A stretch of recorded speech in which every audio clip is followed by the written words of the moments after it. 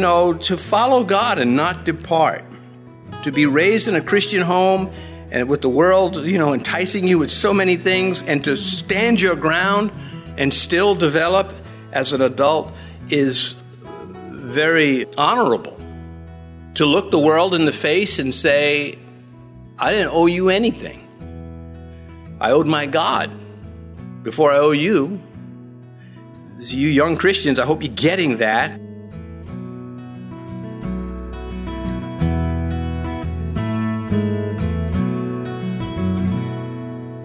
This is Cross-Reference Radio with our pastor and teacher, Rick Gaston.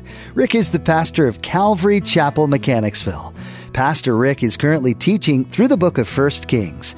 Please stay with us after today's message to hear more information about Cross-Reference Radio, specifically how you can get a free copy of this teaching. But for now, let's join Pastor Rick in the book of 1 Kings chapter 9 as he begins his message, God, Gold, and Goofs. 1 Kings chapter 9. People ask me why I look 20 years old. I tell them it's the humor. All right. God, Gold, and Goofs. That's the title for the message. Because, of course, God is going to be foremost. He's going to speak to Solomon in this chapter. And Solomon is going to look to expand his enterprises, and there's going to be gold involved between he and Hiram, King Hiram. And then he's going to make some goofs with that. So here we are, 13 years between chapter 8 and the end of chapter 8 and the beginning of chapter 9. There in chapter 8, Solomon dedicated the temple. And we're told in this chapter that it's after the temple was dedicated and Solomon's house, his palace, was built, that God then comes to him this third time.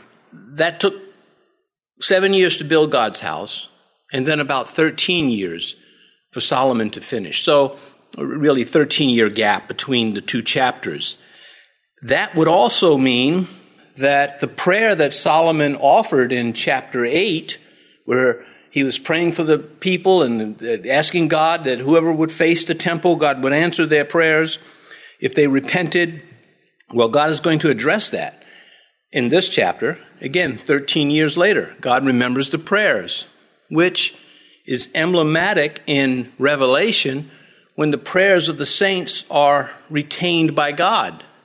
That is inspiring, I think, that whatever you pray, God is very much listening to. And we'll talk about some of those who play games with God and then come to him in prayer, and how God will address that with Ezekiel and Zephaniah. Now, this third appearance here, again, comes after his palace is also finished. 26 years earlier, he was made king. So he's been king now for 26 years.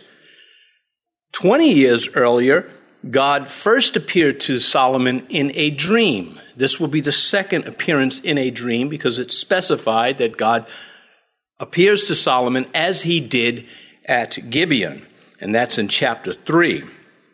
He seems to have been a righteous king for all these years, these first 26 years of his monarchy.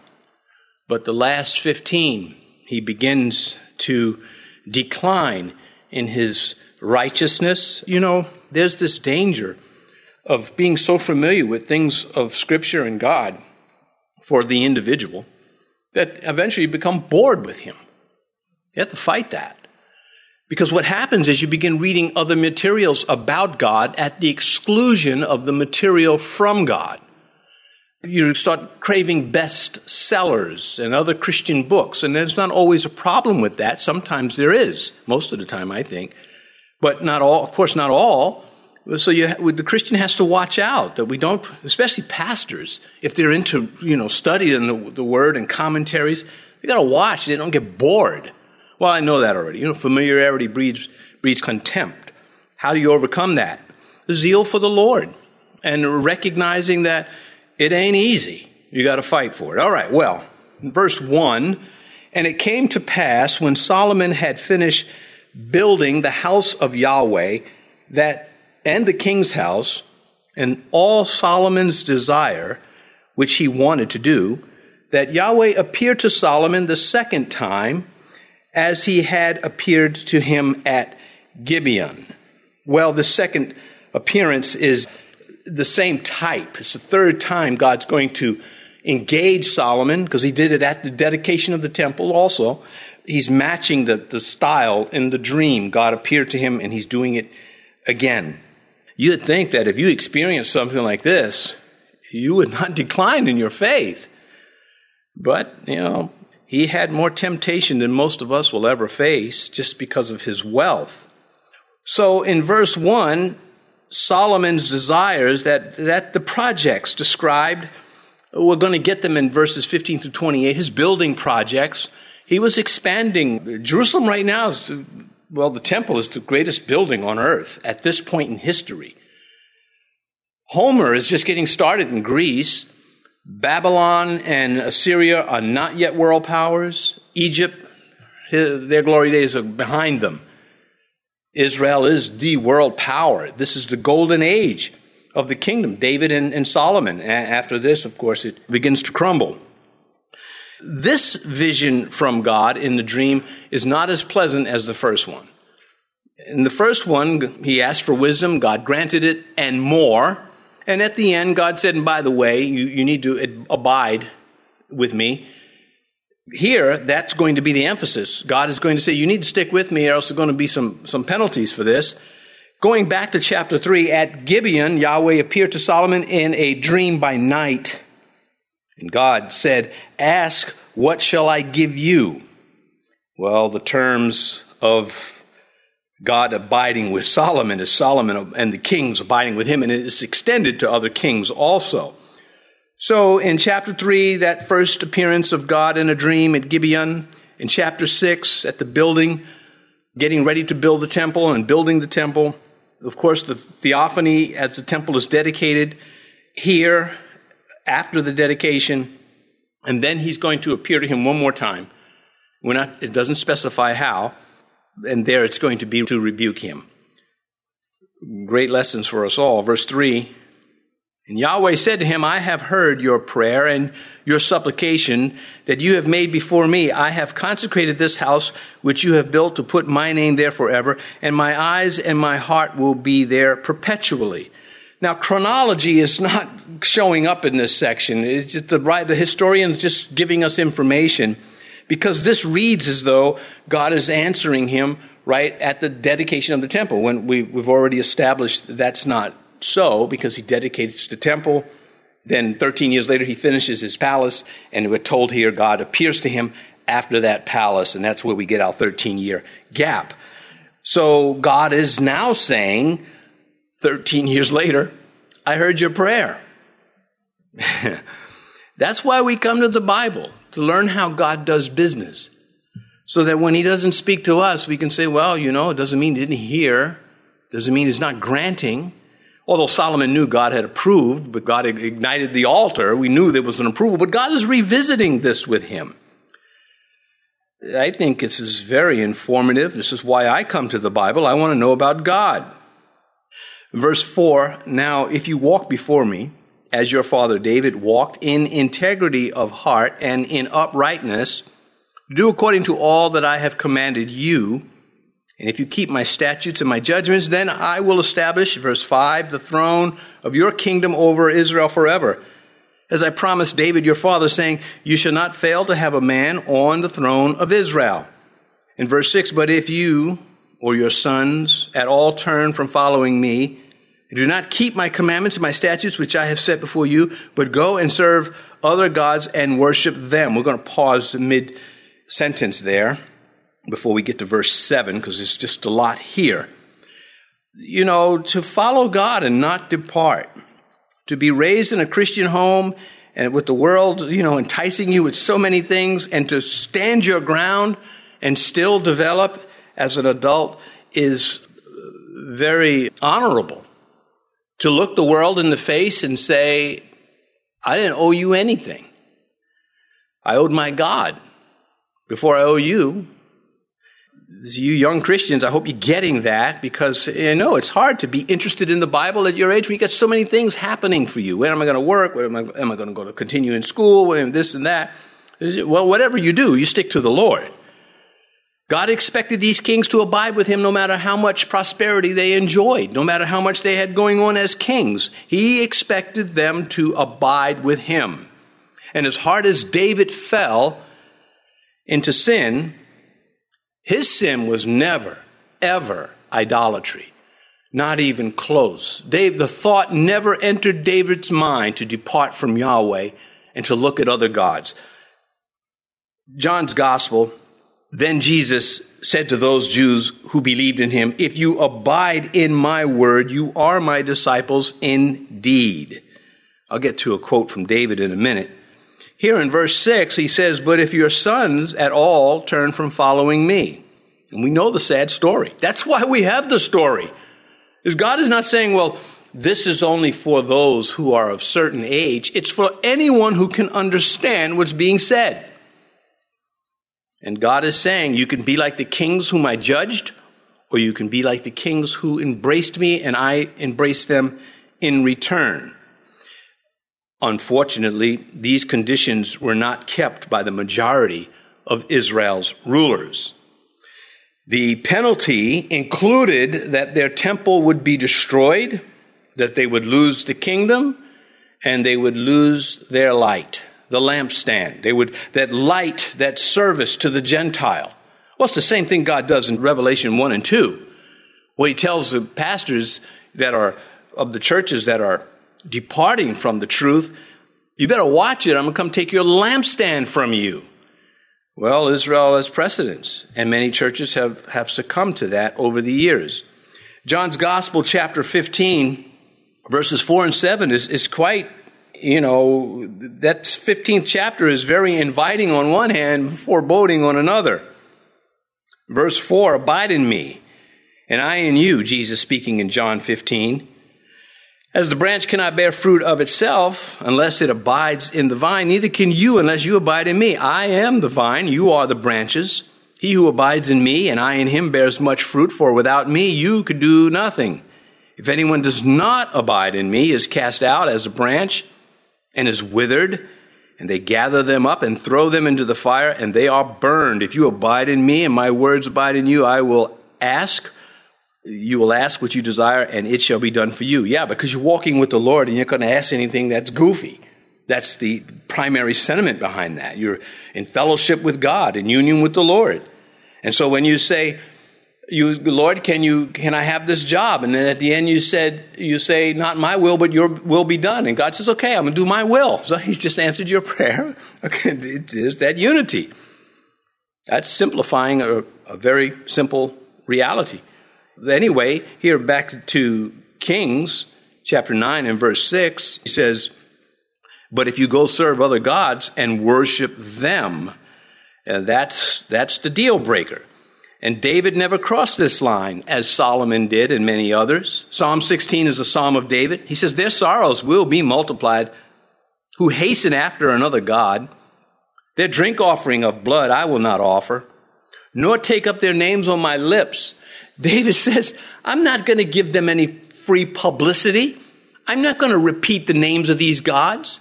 They don't need to be spoken by me. They will not be found in my lips. He's going back all the way back to the days of Moses.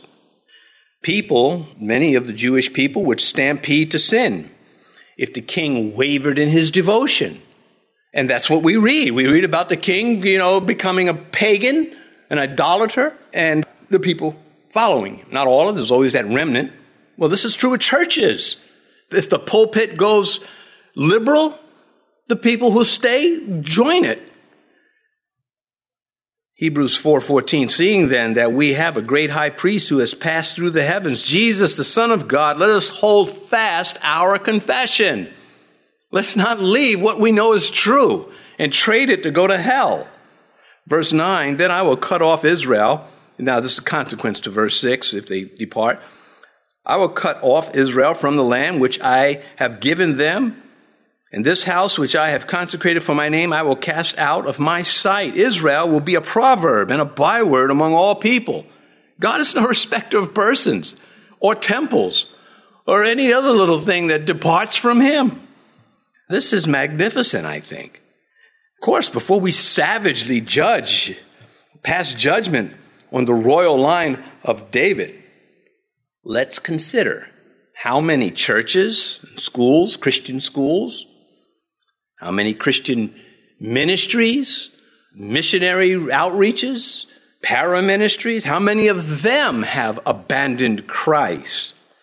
We could write Ichabod over the edifice of many a church that still pretends to be a church, and they've locked Jesus out. And they will knock out anybody that is upholding him, his word, from their congregation. In many of these places, again, that once honored God, where Christ is locked out, that's usually very easy to see and say, okay, that's an apostate church that we wish wouldn't call itself a church anymore. But what about the ones that mingle Christ with other things? They're worse. I think what kind of creeps most of us out about snakes is more than anything is that they sneak up. I mean, their stealth ability is, I don't know, maybe the mosquito can outdo them, but that's why a lot of us don't, they're just there. If you could see them coming, if they were, wore a cowbell, we'd like them more. But that would mess up hunting, I'm sure. That's why tigers want no part of the cowbell on them. The shame of it. Tiger with a cowbell. Anyway, trying to sneak up on the deer. Clunk, clunk, clunk. The deer would die laughing. The tiger could eat him. Anyway, God warns that he will not reward the wicked. And we need to get it in our heads. And seeing churches kind of mingle things that come out of the world as though the Bible weren't enough, that's the very thing that is warned against in the Scripture. And we're going to come to that when I quote Zephaniah, one of my favorite verses from Zephaniah. Israel is entitled to nothing except the judgment. But grace is offered nonetheless. Same with Christianity. And that's why God departs the temple. He's saying to them in Ezekiel chapter 10, we see the Shekinah depart the temple, and God is saying, you're not entitled to this. You have to earn this, all you need to do is abide with me and not pick up any hell-born ideas. Verse 8, as for this house, which is exalted, everyone who passes by it will be astonished and will hiss. Now remember, this is God talking, and say, why has Yahweh done thus to this land and to this house? Jeremiah, when he writes the lamentation, the weeping of Jeremiah, it's because he's tried so hard to stop his people from going into idolatry.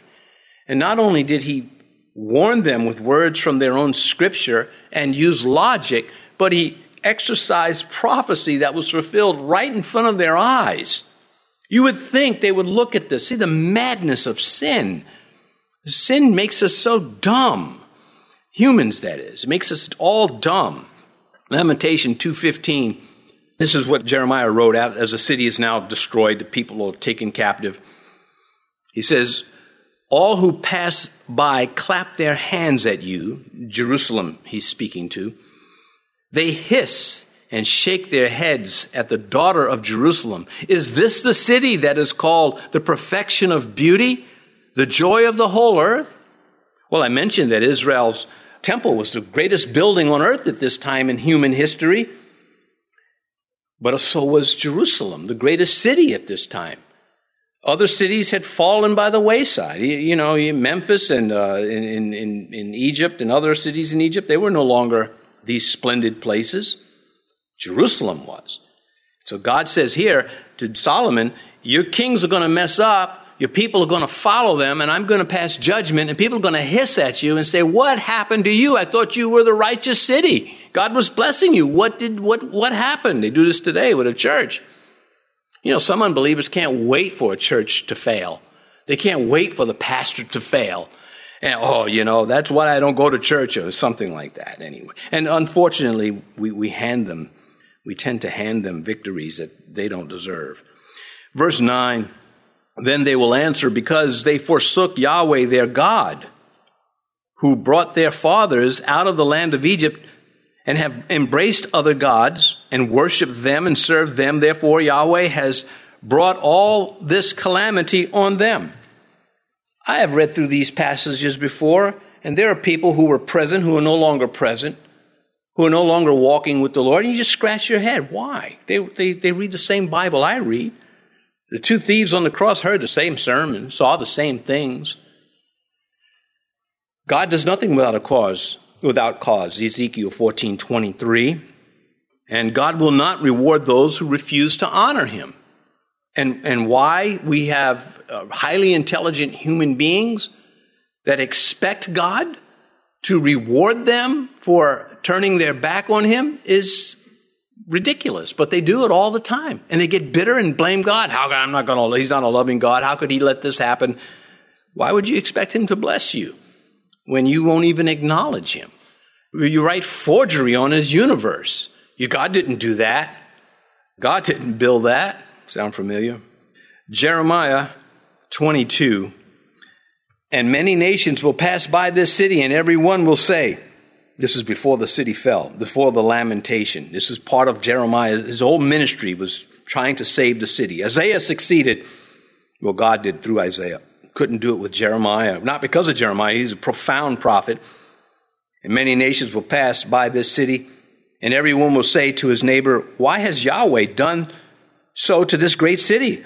Then they will answer, because they have forsaken the covenant of Yahweh, their God, and worshipped other gods and served them. Well, Jeremiah comes along after Solomon. He had the same book of Kings, chapter 9, verse 9. Even though there were no verse and chapter divisions yet, he still had the text, and he knew this, and that's what Jeremiah is quoting.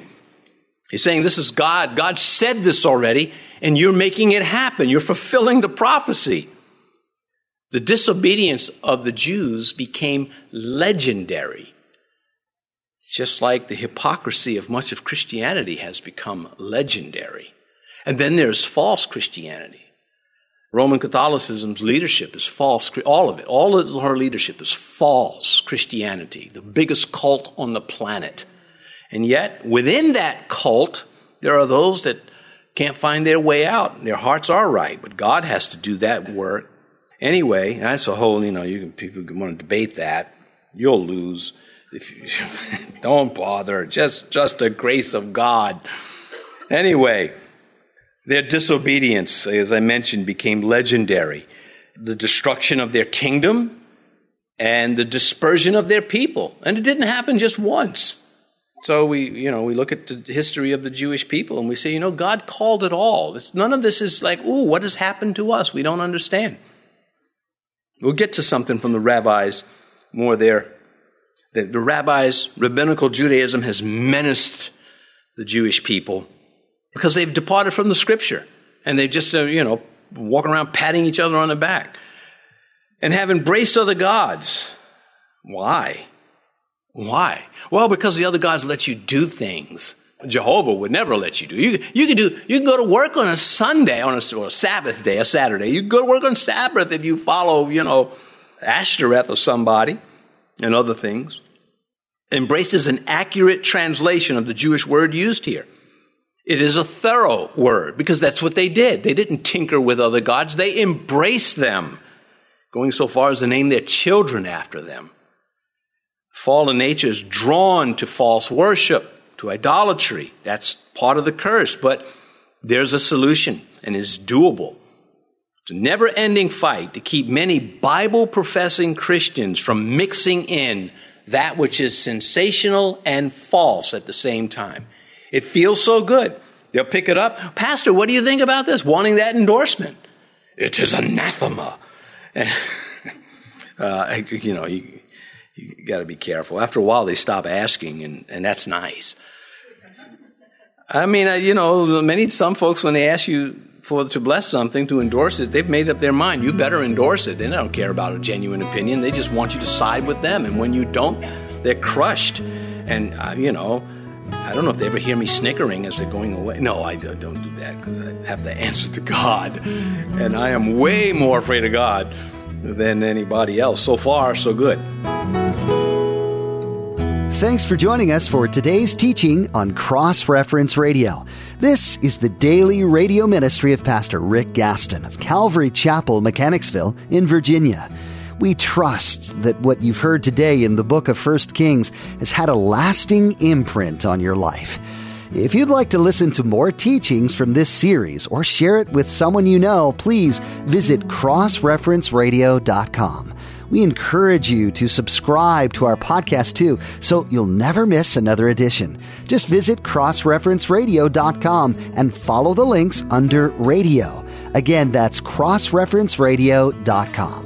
Our time with you today is about up, but we hope you'll tune in next time to continue studying the Word of God. Join us again as Pastor Rick covers more in the book of 1 Kings on Cross Reference Radio.